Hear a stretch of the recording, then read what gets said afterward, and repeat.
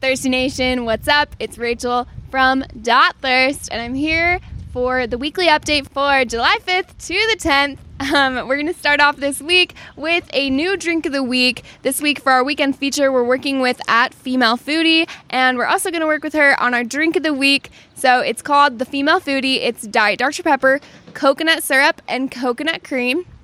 Then later this week on Wednesday, every Wednesday from 10 a.m. to close, we have dipped beignets. These are dipped in donut glaze. We've done chocolate, maple, and original glaze. This week we're going to have the chocolate ones. You can order these in a tray of 2 or a box of 8. I recommend the box of 8 because you're going to need more than 2 for sure. This weekend, like I said before, we're collaborating with Female Foodie, her name's Brooke, to make the best brown butter Rice Krispie treats you've ever had.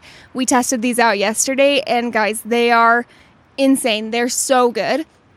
They're also about the size of your face, so we're going to have those available at all stores on Friday and Saturday from open until we sell out, but hopefully we will have them available all night on Friday and Saturday.